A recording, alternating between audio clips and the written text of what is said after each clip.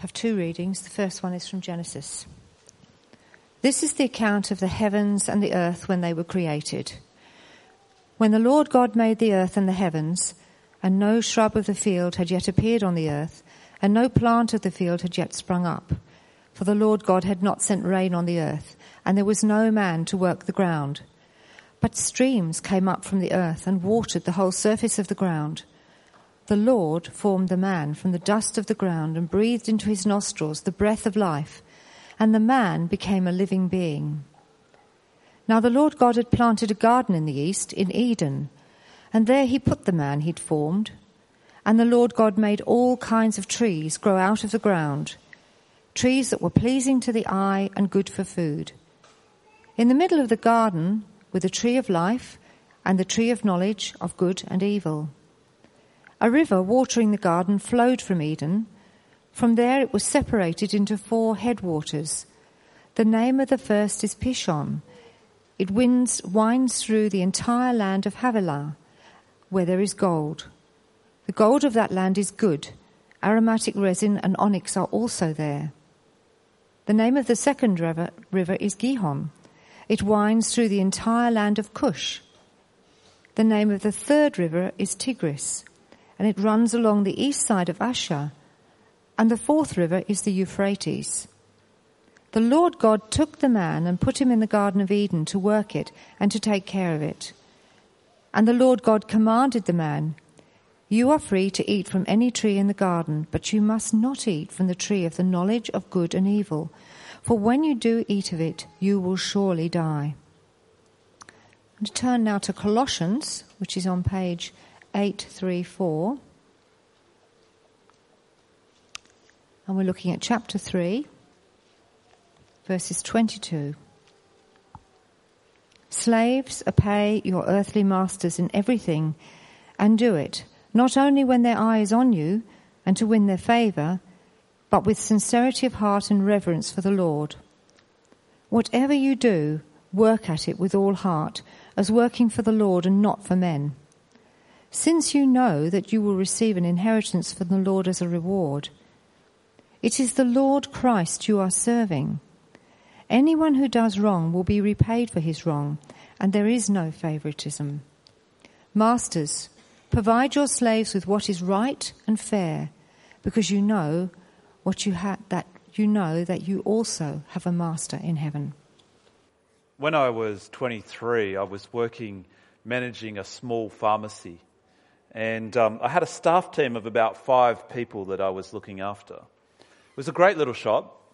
If you stood in the right spot in the shop on a Friday afternoon, you could watch the boats zipping around the lake as you counted down the minutes till the day was over and the week was over. And the work was pretty good too, actually. It wasn't too busy and it wasn't too quiet. It was just about right. But what made it hard, what put me out of my depth completely, were the relationships at work. I remember one night after I'd been on the phone for over an hour with a staff member who was 30 years older than me or more, with her in tears because of another staff member, I remember thinking, I'm not trained to deal with this. I can just handle dealing with medicines and most doctors and some patients, but nothing at uni had prepared me to deal with staff relationships. There was my boss, who was great but a bit eccentric, who was so obsessed with recycling paper that all of our notes had to be written on used scraps of paper. There was the dispensary assistant who'd worked there for 30 years but still didn't know a single customer's name. Well, it felt like that anyway. There was the 18-year-old staff member who was rude to customers and loved to call in sick every other week after a big weekend. And of course, there was the insecure older staff member on the phone to me that night in tears. No wonder I found myself daydreaming, counting down the minutes, looking at the boats on the lake, wishing I was out there too. Today we're starting a series called Life, Navigating the Relationships That Matter. And at first it might seem a bit strange that on a series on relationships, we're starting by talking about work. But I'm guessing it's not just me who's found it difficult navigating relationships at work. I'm guessing that most of us find it hard at times. The reality is that many of us spend an awful lot of our waking hours at work. And in our work, there are all sorts of different relationships to navigate. There's our relationship with our boss. Then there's our relationships with our colleagues, or maybe with those we employ or who we manage. Relationships with clients or patients or customers or sales reps. I think most people would say that the best and the worst thing about work is the people that we encounter. So in a series on relationships, getting work relationships right is pretty important. And if we want to get work relationships right, then the best thing that we can do is listen to the author of the one who made relationships and made work, and listen to what he has to say. The Bible, of course, is full of wisdom about how to live the beautiful life. And today we're going to look at just a fraction of what God has to say about these things. Work is such a huge topic. We only have the time to look at just a tiny, tiny bit. The first thing that God has to say, though, is that work is a priceless gift from Him with incredible value and significance. We'll see in a minute how this affects our work relationships, but first we need to hear this. Work is a priceless gift from Him with incredible value and significance. God gives us work as a fantastic gift. Look at Genesis 2:15.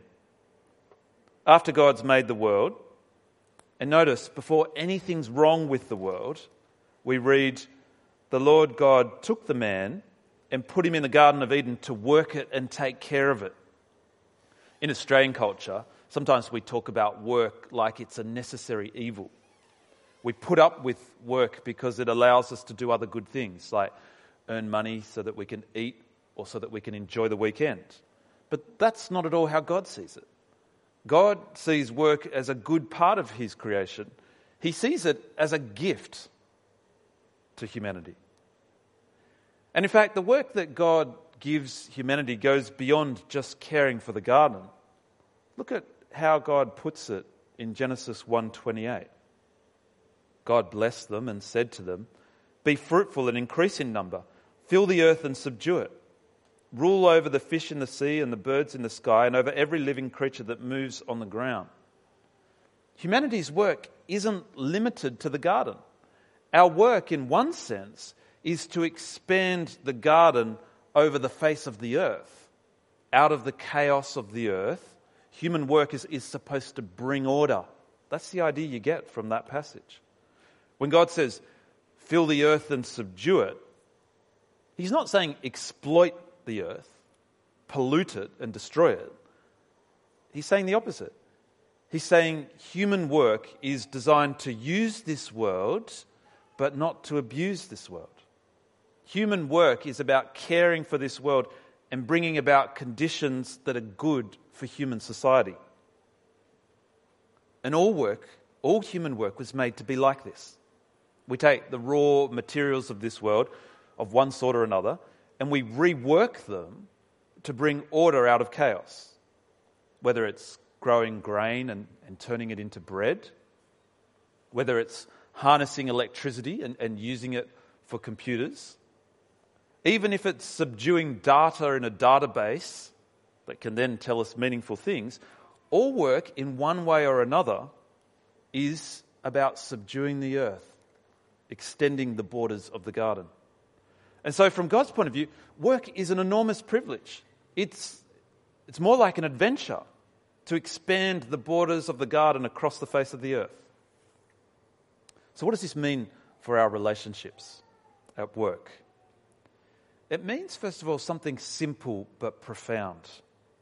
You should value what you do, no matter what that is. If it contributes somehow to the common good, and all true work does, then you should value your work. And the thing is that if you do that, it will impact your relationships at work. Because if you value your work, it's going to have a flow-on effect to how you do it. and how you treat other people as you do it. To start with, you won't loathe being there. You won't spend the whole time wishing that you were somewhere else. We won't be viewing work as a necessary evil. Talk to anyone who can't get work, and they'll remind you just what a gift it is to be able to work, to have any kind of work. Most of us feel this strong need to work, not just for money, but in order to be able to contribute. But sometimes when we do have a job, we can start to take it for granted and even despise it. And that attitude, it ends up rubbing off on how we treat other people at work. Because the other thing that this means is that we shouldn't just value the work we do. We should value all work. And if we do that, that will definitely have an enormous impact on our relationships at work. We tend to have a pecking order in our mind. You know, if someone's a university professor, you know, they're pretty high up there. Somebody's a doctor, they're pretty high. They're a specialist, a little bit higher. Not, a little bit lower. But if they're a garbage collector, in our pecking order, we tend to put them on the bottom. Why do we think like that? Well, it's because we're thinking about work all wrong. From God's perspective, work's not about status.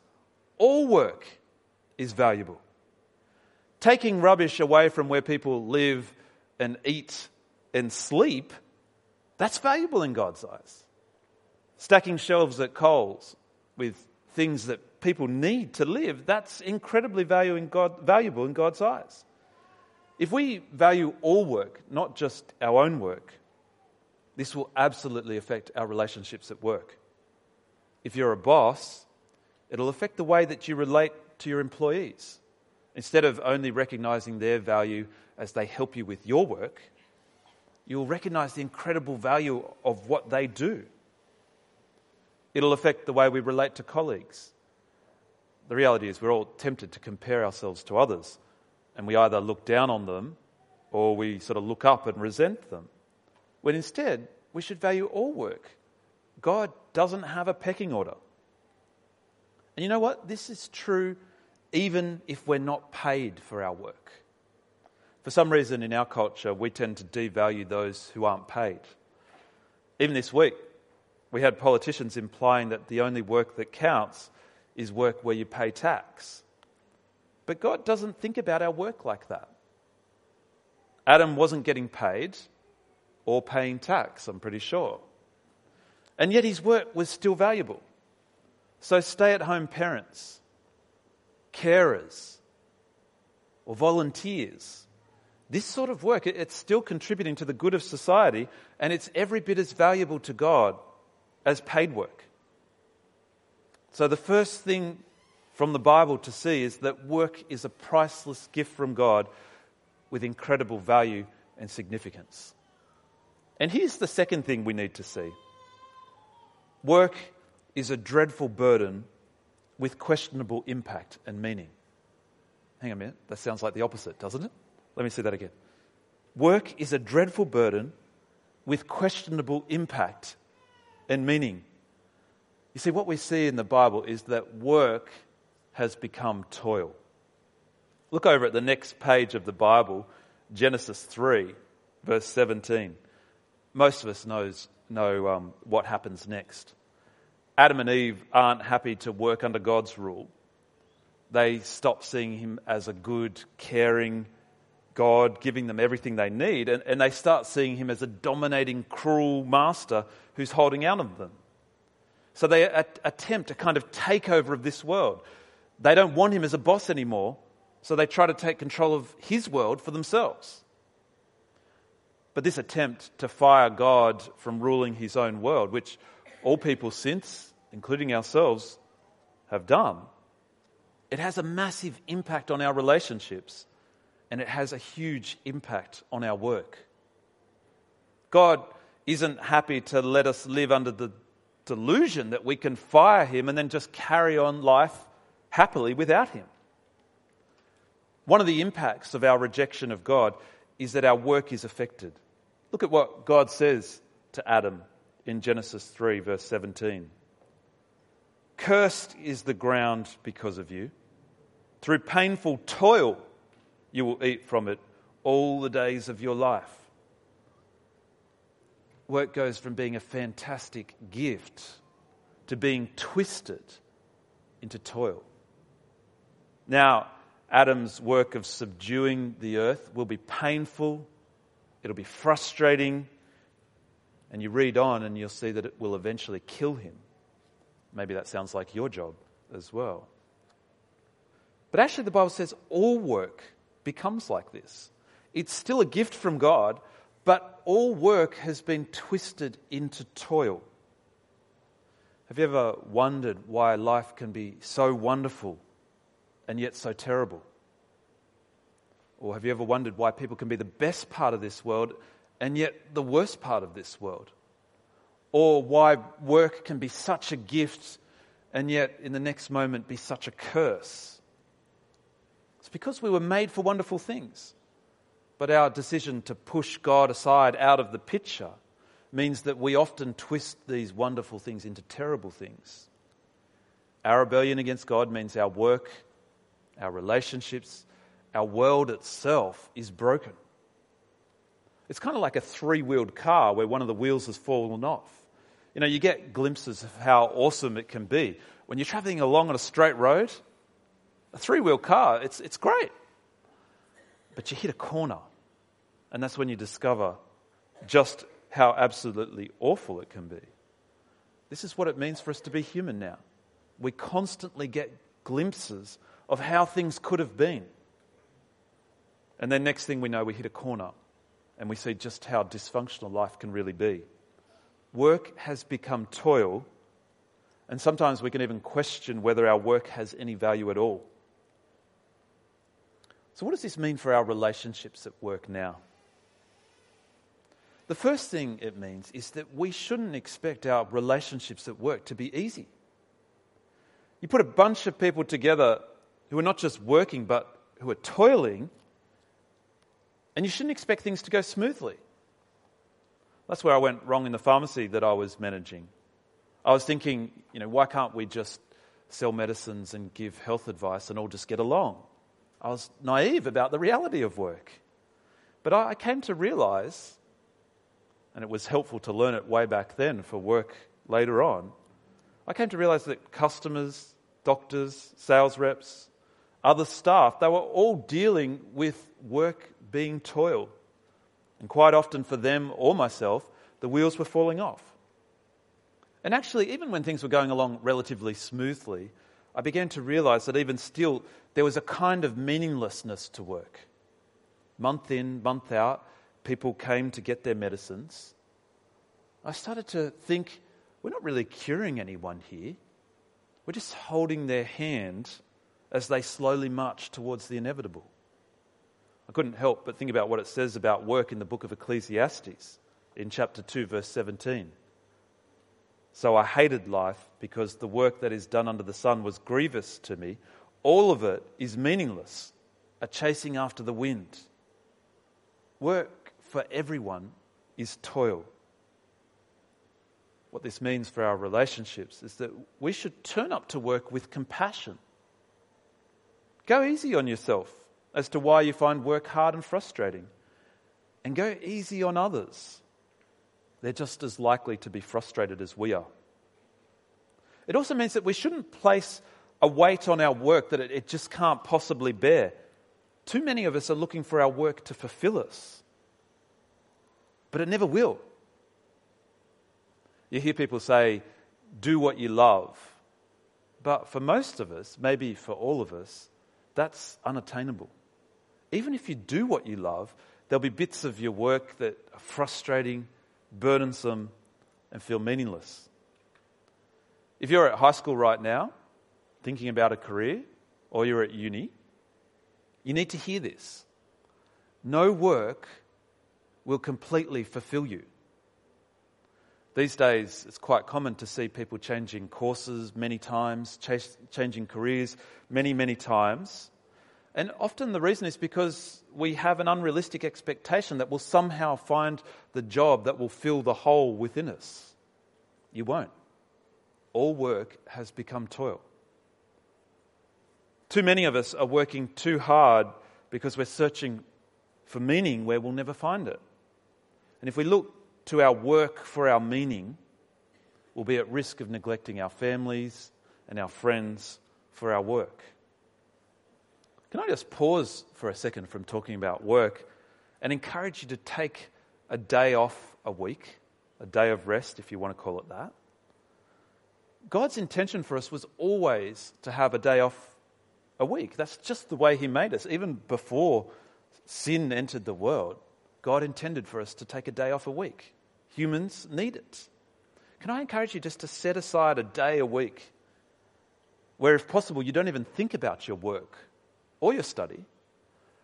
And I reckon what you'll find is that you work so much more efficiently the rest of the time when you do that. There are all sorts of good reasons to work really hard, to throw ourselves into our work. But finding our value or our meaning or our identity in our work is not a good reason, because work can never give us these things. Only God can give us these things. And this brings us to our third and final point. Jesus' death and resurrection can give our work eternal significance once more. We can share in Jesus' work and so be involved in a work that will last forever. Jesus can give significance to our work. Because we've rejected God, no human can properly do the work that God gave us to do. No human now can extend the borders of the Garden of Eden across the face of the earth. No human except one. Jesus, in His death and resurrection, is doing the work that we can't do. He makes it for this world to become the paradise that God intended it to be. That's why in the Bible, the world is destined to become the garden city. Jesus does the work that we could never do. But here's the thing. He gives us a chance to get involved in this work again. First of all, He makes it possible for us to give up our rebellion against God and be pardoned. And then Jesus allows us to share in this work by us calling other people to be reconciled to God. In 2 Corinthians 5, verse 20, Paul says that we're like ambassadors for this new world that Jesus is bringing about. Paul writes, "We are therefore Christ's ambassadors, as though God were making His appeal through us. We implore you on Christ's behalf, be reconciled to God." We can share in Christ's work by calling on people to be reconciled to God, to be a part of the paradise that He's bringing. But the amazing thing is that it's not just when we call on people to be reconciled to God that our work takes on eternal significance. In the New Testament, the way we do our regular, everyday work can have eternal significance. Because by it, we can demonstrate that we're living for God and for His kingdom. And any work, no matter how insignificant it seems, can have this eternal significance if we're doing it for Jesus. In Colossians, which was read before, Paul says that even slaves can do the Lord's work. And they can do it as they're serving their human masters. Did you notice that? Look with me again at Colossians 3:22. Paul writes, "Slaves, obey your earthly masters in everything, and do it not only when their eye is on you and to curry their favour." Don't you love that? Always sort of makes me think of someone sort of stirring up a curry, trying to sort of impress someone or something like that. Would impress me, but anyway. Don't just do it when their eyes on you to curry their favour, but with sincerity of heart and reverence for the Lord. Now listen to this. Whatever you do, work at it with all your heart as working for the Lord, not for human masters, since you know that you will receive an inheritance from the Lord as a reward. There's your eternal significance. An inheritance from the Lord as a reward, something that lasts forever. But listen to this. It is the Lord Christ you are serving. Slaves, as they serve their human masters, as they work in the field, as they cook them their dinner, as they clean their house, clean the toilets for all we know. It is the Lord Christ they are serving. Now, we're not slaves. If you're mistreated by your boss, get another job if you can. There's no virtue for us in being a doormat. But even though we're not slaves, this passage says to us that even the lowliest work, even the most demeaning work, can have eternal significance. If that's true for slaves, it's true for all of us. Whatever we do, it's possible that we can do it and at the same time be serving Jesus and our work have eternal significance. I can work hard because I'm told to, because I have to, or because I'll lose my job if I don't. Or I can work hard because God values it. And my motivation for my work and the way I work, and not just the outcomes of my work, are valuable to God. See, in the end, Christians don't work just for the money or for the status or for our bosses or even for our own self-fulfillment. In the end, we ultimately work for our Lord Jesus Christ, and He gives our work eternal significance when we do that. Imagine literally working for Christ. Would it affect the way that you treat your patients? Would it change the way you teach the kids at school if He was your boss? Would it make any difference to how you serve the customers? It would, wouldn't it? If Jesus was my boss, I reckon I'd work hard to try and earn Him money. I reckon I'd also work hard to make sure I was honest with the customers and served them well. I'd work hard to support and encourage my colleagues as well if He was my boss. And I also reckon I'd work hard to get away from work. Maybe not right on the dot as soon as it hits 5 o'clock, but certainly I'd work hard to get away from work at a decent time so that I can fulfill my other responsibilities in the rest of my life.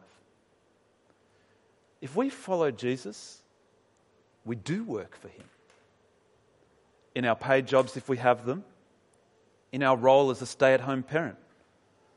Whatever our work is, how we do it, and our motivations for doing it matter to God. If you're lucky enough to have a paid job, work hard at it for Christ. If you can't get paid work, volunteer and then work hard at that for Christ. If you're a student, your work is your study. Work hard at it for Christ. If you're a stay-at-home parent, work hard at it as for Christ. If you're retired, you're still at work for Christ. Your volunteer work, your support of your family, your caring and visiting are incredibly valuable. Because of Jesus, our work matters. It's not in vain. When it's telling people about Jesus, it matters. But also when it's serving Him faithfully in our jobs and demonstrating the difference He makes to our lives, it matters. Jesus can give all of our work eternal significance. Let's pray. Heavenly Father, we thank You for the enormous gift that work is, that You made us to rule under Your rule this world.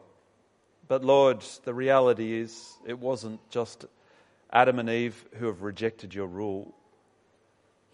We have very much rejected Your rule like they have. We've pushed You to the side, wanting to determine our own destiny, wanting to work for ourselves and not for Your glory. Father, we are filled with wonder at You that You do not give up on us. Instead, Lord, in Christ You work for us. Lord, we are filled with awe that the work of Christ took Him to be the servant of all on the cross. That in His horrible work at the cross, He brought about your beautiful plan for this creation. We thank you so much, Father, that you didn't give up on wanting to extend the borders of Eden across this world. Lord, we ask that you would captivate our hearts and minds to work for you. Lord, that we would call on people to be reconciled to you. And also, Lord, in our work, we would authenticate our message as we show that we are changed by you in how we work, in our motivations for work, and in how we treat people as we work. Lord, help us to already start to live out the restored world that you are bringing about. We struggle so much at this, Lord. We need your help. Please pour out your Holy Spirit on our lives.